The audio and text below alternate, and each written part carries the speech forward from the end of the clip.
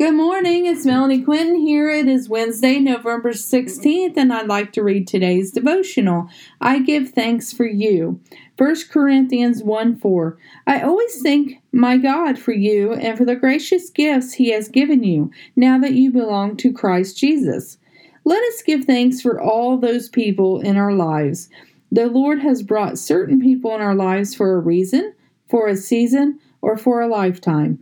Let's not grow ungrateful for those who are in our lives. Instead, let us choose to show them the love of Christ.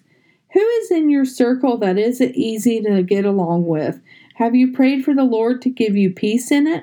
Or have you continued to complain about them? We need to be thankful for others and the gifts of the Lord they bring. Not everyone can do all things. We are limited in our abilities to give others opportunities. Find out what your gift is and ask the Lord to use your gift for His glory. We are to serve Him and serve others. We are not to be self-seeking. We are not to be boastful. We are not to be arrogant. Love is patient. Love is kind. The Lord is love. What will you choose to do today? Will you choose to share your gifts or hoard them for yourselves?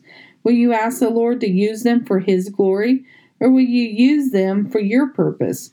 Choose wisely on how you will share what the Lord has given so freely to us. The greatest gift He has given us is eternal life by laying down His life for all of us. Choose what you can do to please the Lord. Have a blessed day, inspired by God on 11/16. I'd also just like to say today, don't be so hard on yourself.